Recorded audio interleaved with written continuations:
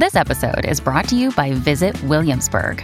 In Williamsburg, Virginia, there's never too much of a good thing. Whether you're a foodie, a golfer, a history buff, a shopaholic, an outdoor enthusiast, or a thrill seeker, you'll find what you came for here and more. So ask yourself, what is it you want? Discover Williamsburg and plan your trip at visitwilliamsburg.com. Today is Tuesday, January 5th, 2021. On this day in 1941, pioneering pilot Amy Johnson disappeared when her plane crashed into the Thames Estuary. In the 80 years since, her disappearance has become one of the UK's most enduring and debated mysteries.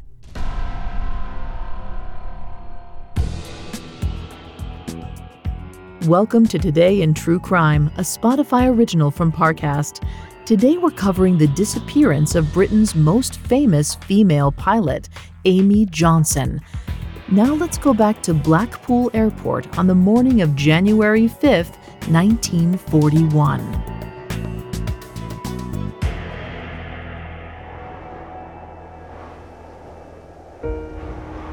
It was cold in Blackpool that day. Cold to the point that the thick fog itself was freezing. Difficult conditions to fly in. Some would even say dangerous. But Britain was in the middle of a war, and 37-year-old Amy Johnson was committed to doing her part. As a member of the Air Transport Auxiliary, it was Amy's responsibility to fly Royal Air Force planes across the UK. It was important, essential work that for a pilot as experienced as Amy was relatively easy, even when the weather made taking off more treacherous. In fact, Amy's journey from Prestwick in Scotland's southwest had been cut short the day before. Poor conditions had forced her to land in Blackpool and spend the night.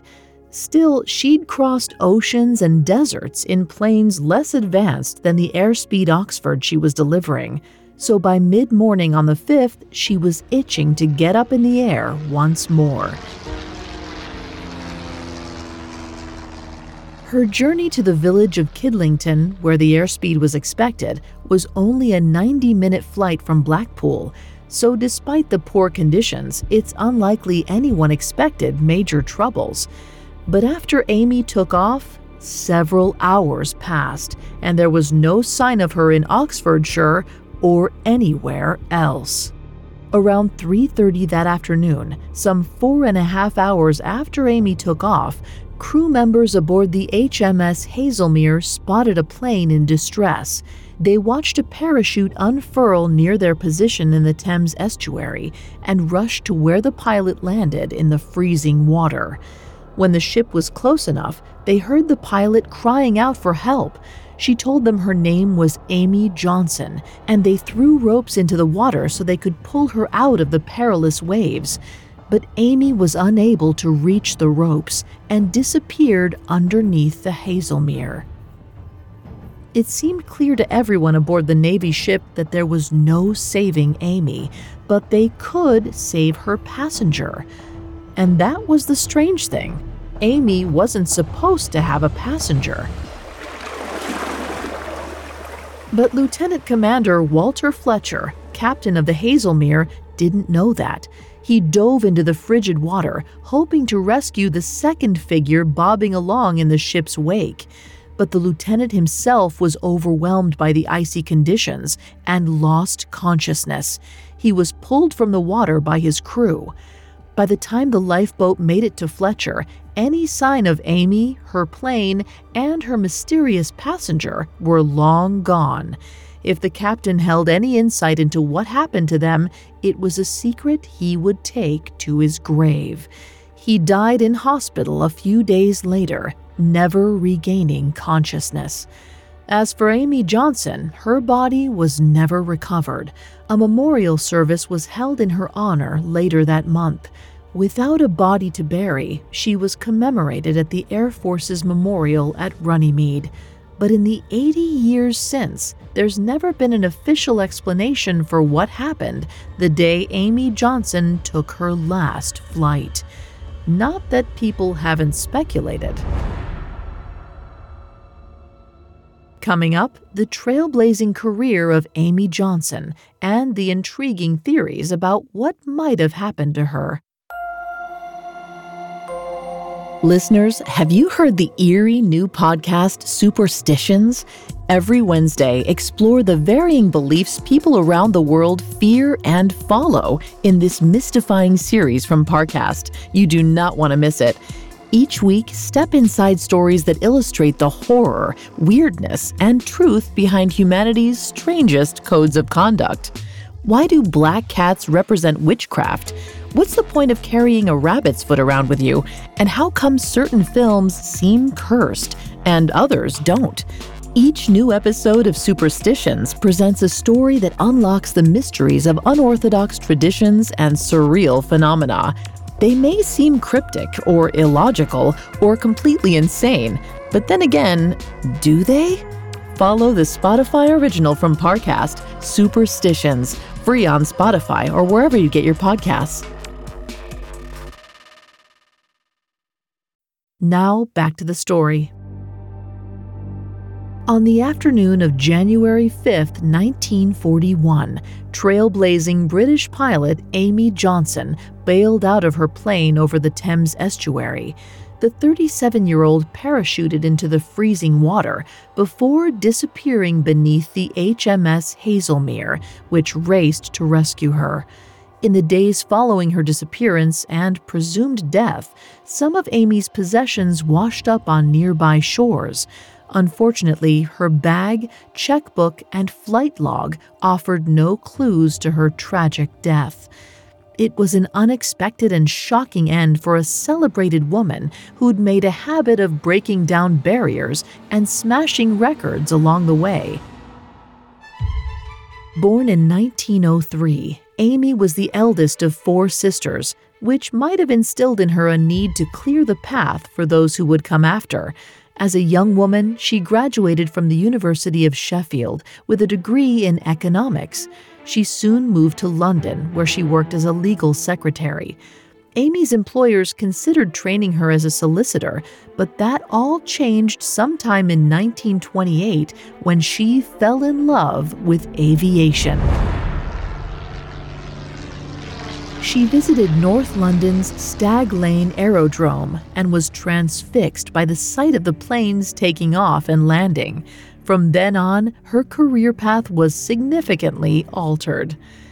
Traditionally reserved for the wealthy or titled women, flying wasn't usually a hobby open to the middle class, so Amy joined the Aerodrome's club to take advantage of cheaper lessons and took her first flight in September of that year.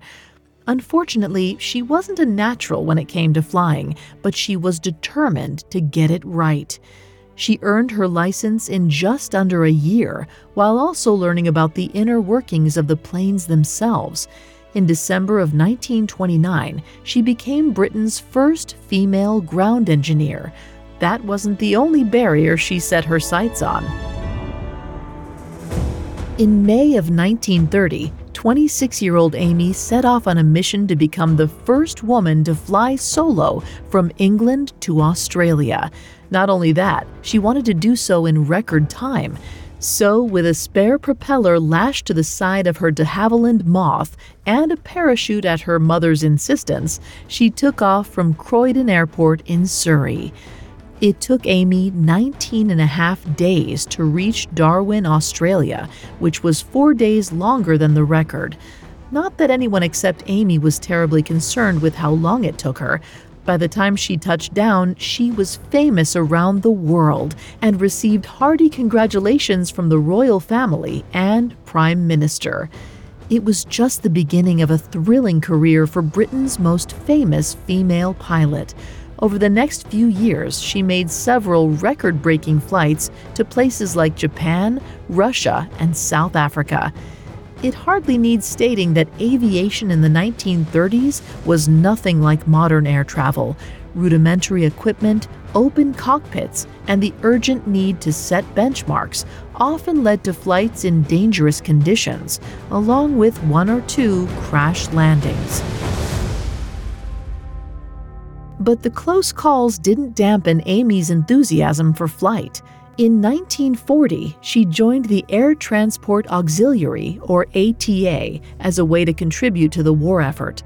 She flew aircraft from factories to Air Force bases around the UK for £6 a week. And for a while, all was well. Then Amy flew her final mission on January 5, 1941, leaving behind questions no one has ever been able to answer. For starters, it's strange that Amy's plane wasn't seen until 4 hours after she took off, when her destination was only 90 minutes away. It's entirely possible that the dangerous weather was the main contributing factor here. That also seems the most likely explanation for why her Airspeed Oxford crashed into the Thames Estuary, more than 70 miles off course. But that doesn't solve the mystery of the second person spotted in the water after Amy disappeared.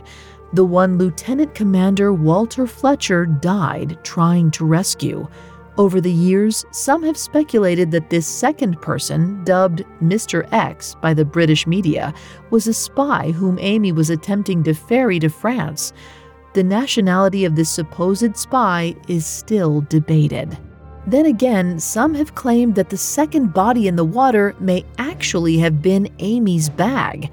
The tan bag could have looked like a human head and shoulders bobbing in the waves. Others have suggested that Amy's plane was downed by friendly fire when she failed to return the proper identification code. According to a former soldier, he was ordered to shoot down the Airspeed Oxford when its pilot gave the wrong code over the radio twice. It wasn't until the next day that he and his commanding officer realized what actually happened. He sat on the secret until 1999. A spokesman for the UK's Ministry of Defence stated that there was no way of confirming the veracity of the confession, though some historians have expressed skepticism. Many believe the most likely version of events is that Amy got lost and ran out of fuel. When she saw barrage balloons, she assumed she was over dry land and bailed out. Unfortunately, the balloons were in use by a convoy in the Thames, and she landed in the water, where she drowned. If that's what happened, it's possible that her body was carried out to sea, although a crew member aboard the HMS Hazelmere suggested that when the ship's engines were thrown into reverse during the rescue attempt, Amy, still struggling in the water, was sucked into the propellers. Whatever the truth is, Amy Johnson's status as an icon of aviation has never diminished. To this day, her legend lives on, with several buildings named in her honor. Amy Johnson was a pioneer of the skies, and like so many trailblazers, her flame burned only briefly. But so bright was her spark that she scorched a permanent mark in the history books.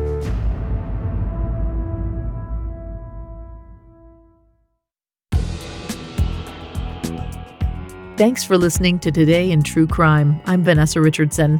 If you liked this episode, you'll probably like our show Famous Fates.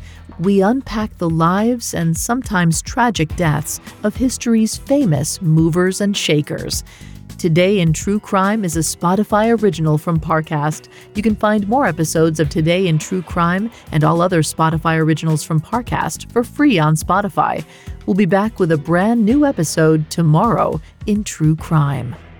Today in True Crime is a Spotify original from Parcast. It is executive produced by Max Cutler, sound designed by Juan Borda, with production assistance by Ron Shapiro, Carly Madden, and Bruce Kitovich. This episode of Today in True Crime was written by Joel Callan, with writing assistance by Terrell Wells, and fact-checking by Cara Mackerline. I'm Vanessa Richardson.